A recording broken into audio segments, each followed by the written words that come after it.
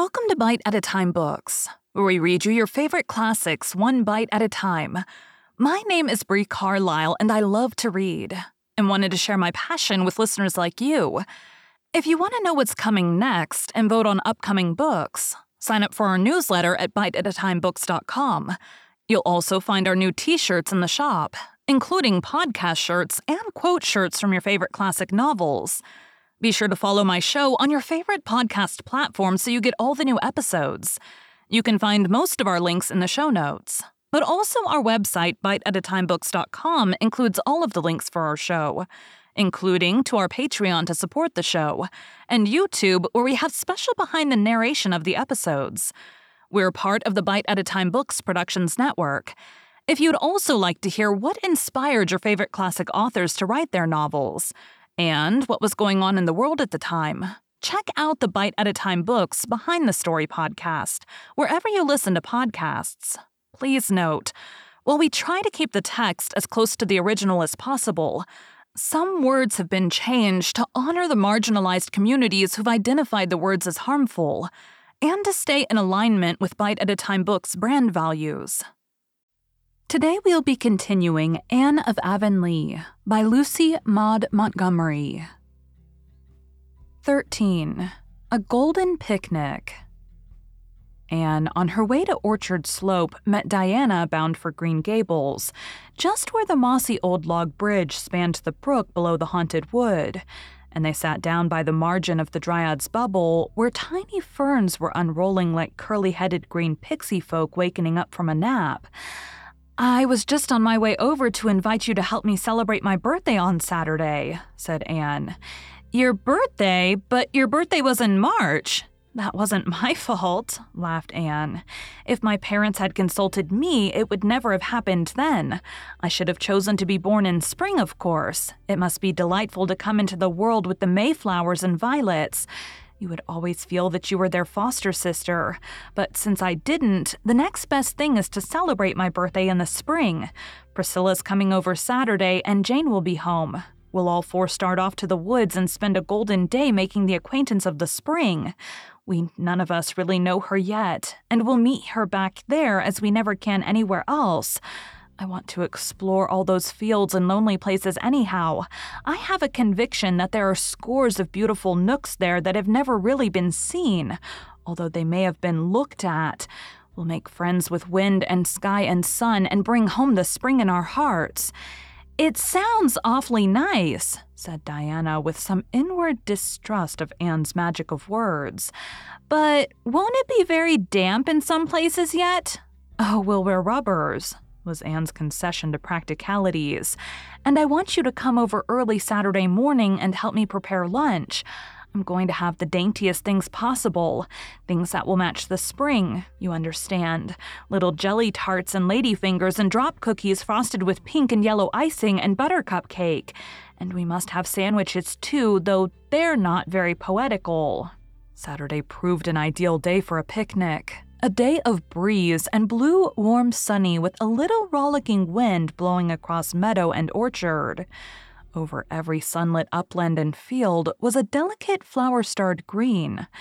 Mr. Harrison, harrowing at the back of his farm and feeling some of the spring witchwork even in his sober middle-aged blood, saw four girls, basket-laden, tripping across the end of his field where it joined a fringing woodland of birch and fir. Their blithe voices and laughter echoed down to him. "It's so easy to be happy on a day like this, isn't it?" Anne was saying with true Annish philosophy. "Let's try to make this a really golden day, girls. A day to which we can always look back with delight. We're to seek for beauty and refuse to see anything else.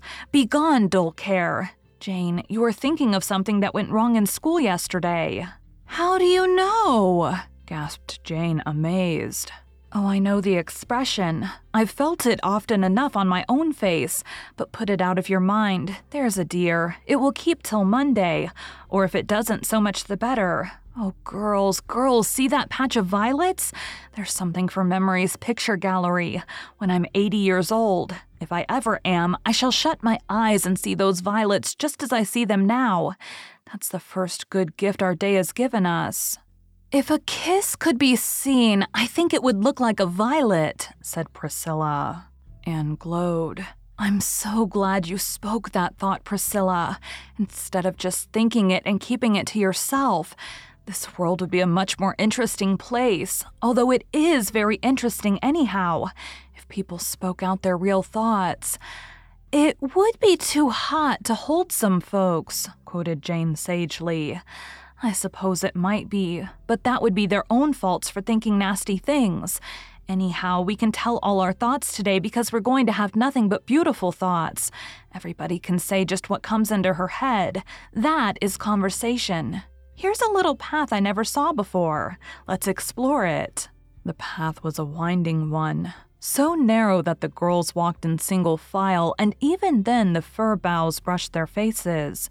Under the firs were velvety cushions of moss, and further on, where the trees were smaller and fewer, the ground was rich in a variety of green growing things.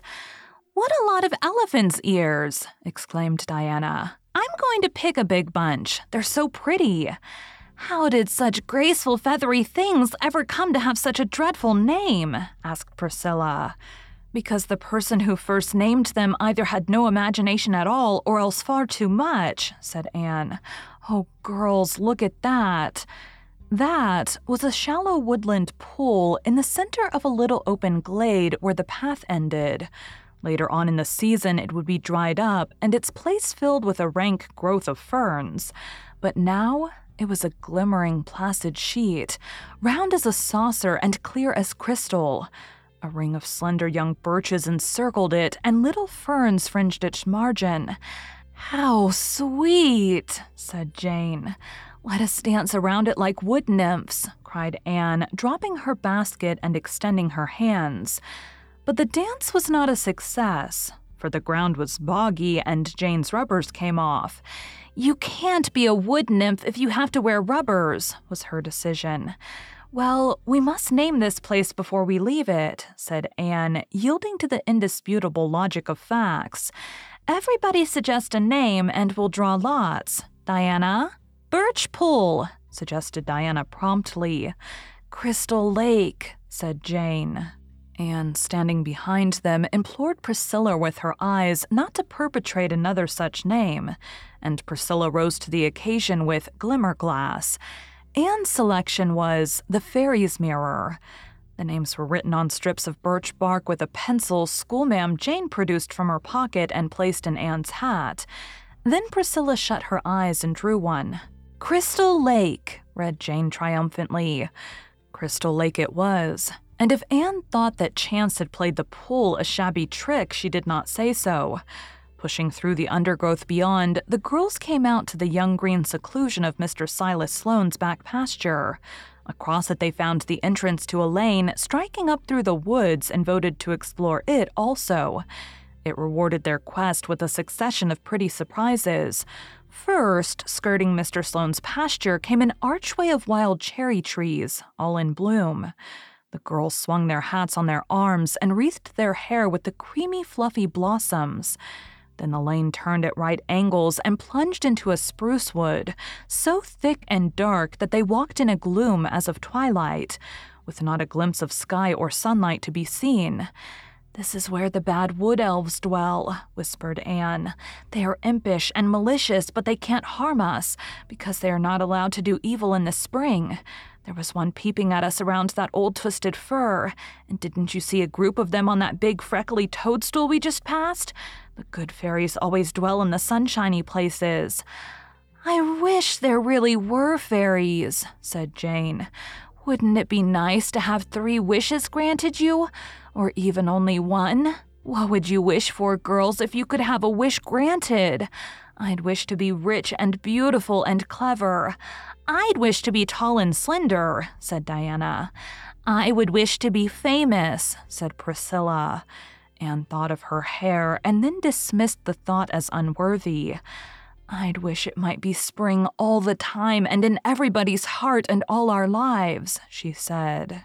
"But that," said Priscilla, "would be just wishing the world were like heaven. Only like a part of heaven. In the other parts, there would be summer and autumn. Yes, and a bit of winter, too. I think I want glittery, snowy fields and white frosts in heaven sometimes. Don't you, Jane? I don't know, said Jane uncomfortably. Jane was a good girl, a member of the church, who tried conscientiously to live up to her profession and believed everything she had been taught. But she never thought about heaven any more than she could help for all that. Minnie May asked me the other day if we would wear our best dresses every day in heaven, laughed Diana. And didn't you tell her we would? Asked Anne. Mercy, no. I told her we wouldn't be thinking of dresses at all there. Oh, I think we will. A little, said Anne earnestly. There'll be plenty of time and all eternity for it without neglecting more important things. I believe we'll all wear beautiful dresses, or I suppose raiment would be a more suitable way of speaking. I shall want to wear pink for a few centuries at first. It would take me that long to get tired of it, I feel sure. I do love pink so, and I can never wear it in this world. Past the spruces, the lane dipped down into a sunny little open where a log bridge spanned a brook. And then came the glory of a sunlit beechwood where the air was like transparent golden wine, and the leaves fresh and green, and the wood floor a mosaic of tremulous sunshine. Then more wild cherries, and a little valley of lissom firs, and then a hill so steep that the girls lost their breath climbing it. But when they reached the top and came out into the open, the prettiest surprise of all awaited them. Beyond were the back fields of the farms that ran out to the upper Carmody Road. Just before them, hemmed in by beeches and firs but open to the south, was a little corner, and in it a garden, or what had once been a garden. A tumble-down stone dike overgrown with mosses and grass surrounded it. Along the eastern side ran a row of garden cherry trees, wide as a snowdrift. There were traces of old paths still and a double line of rose bushes through the middle, but all the rest of the space was a sheet of yellow and white narcissi, in their airiest, most lavish, wind-swayed bloom above the lush green grasses. Oh, how perfectly lovely, 3 of the girls cried. Anne only gazed in eloquent silence. How in the world does it happen that there ever was a garden back here? Said Priscilla in amazement. It must be Hester Gray's garden, said Diana. I've heard Mother speak of it, but I never saw it before, and I wouldn't have supposed that it could be in existence still.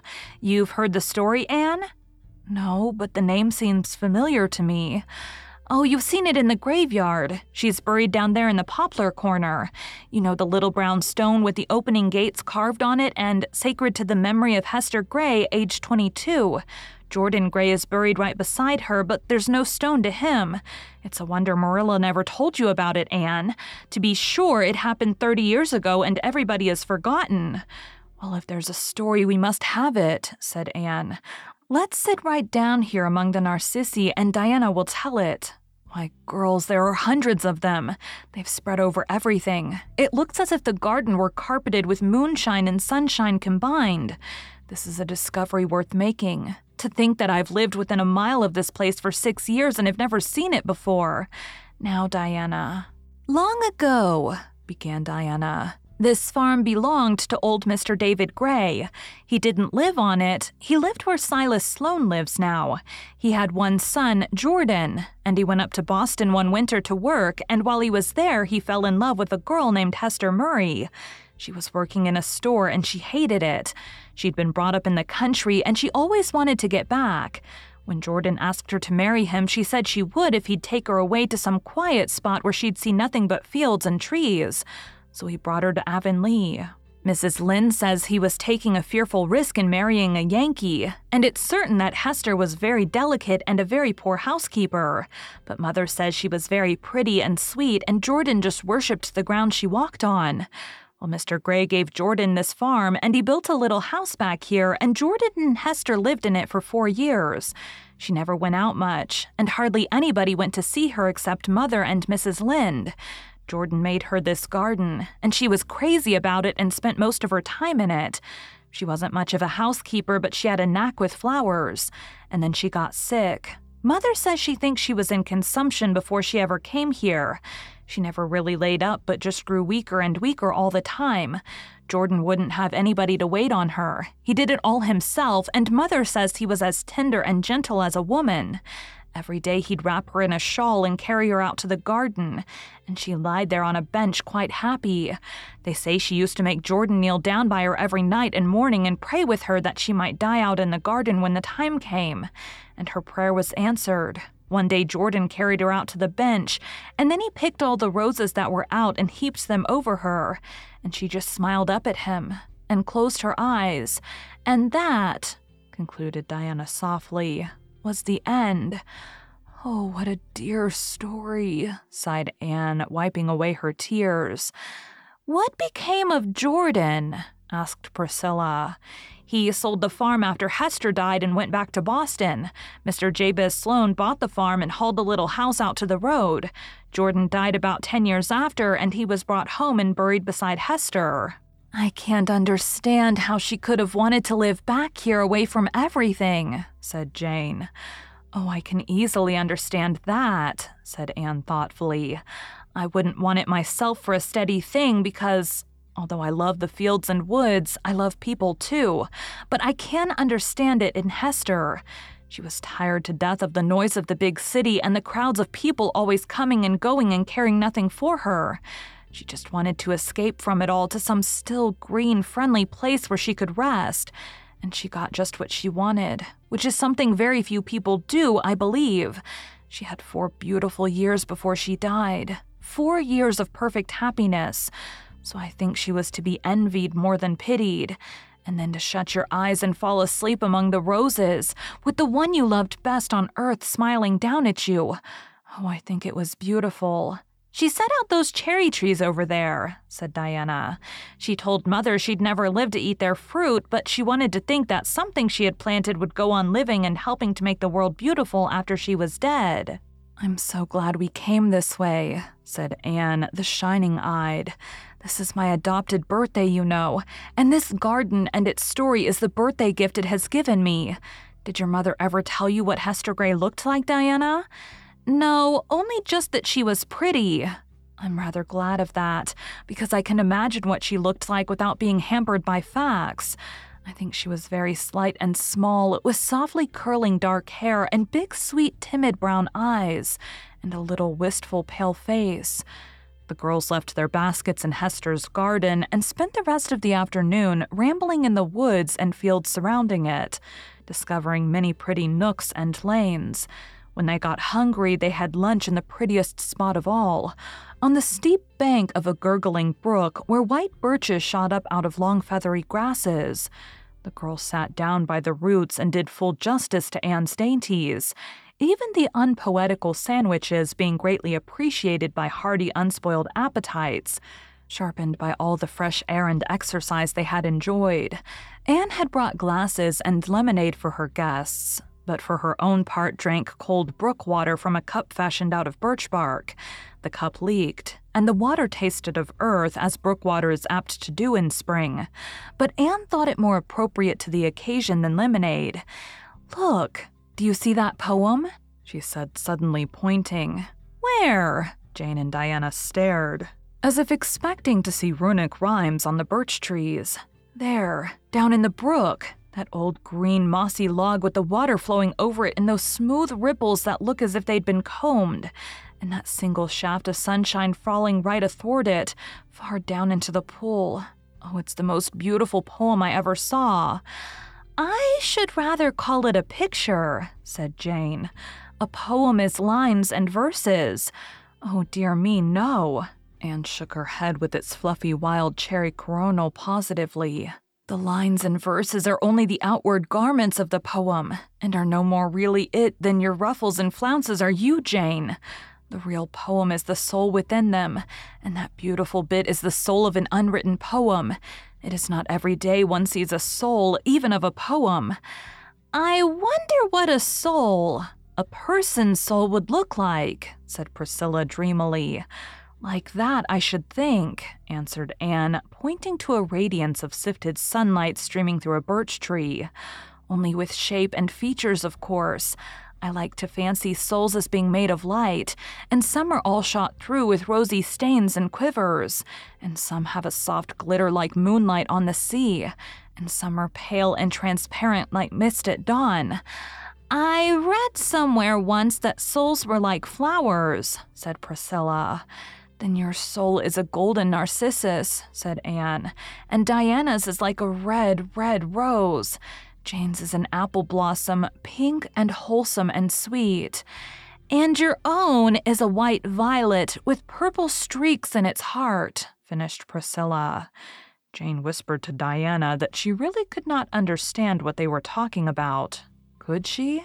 The girls went home by the light of a calm golden sunset, their baskets filled with narcissus blossoms from Hester's garden, some of which Anne carried to the cemetery next day and laid upon Hester's grave. Minstrel robins were whistling in the firs, and the frogs were singing in the marshes. All the basins among the hills were brimmed with topaz and emerald light. "Well, we have had a lovely time after all," said Diana, as if she had hardly expected to have it when she set out. "It has been a truly golden day," said Priscilla. "I'm really awfully fond of the woods myself," said Jane. Anne said nothing. She was looking afar into the western sky and thinking of little Hester Gray. Thank you for joining Bite at a Time Books today, while we read a bite of one of your favorite classics. Again, my name is Bree Carlisle, and I hope you come back tomorrow for the next bite of Anne of Avonlea. Don't forget to sign up for our newsletter at biteatatimebooks.com and check out the shop. You can check out the show notes or our website, biteatatimebooks.com, for the rest of the links for our show. We'd love to hear from you on social media as well.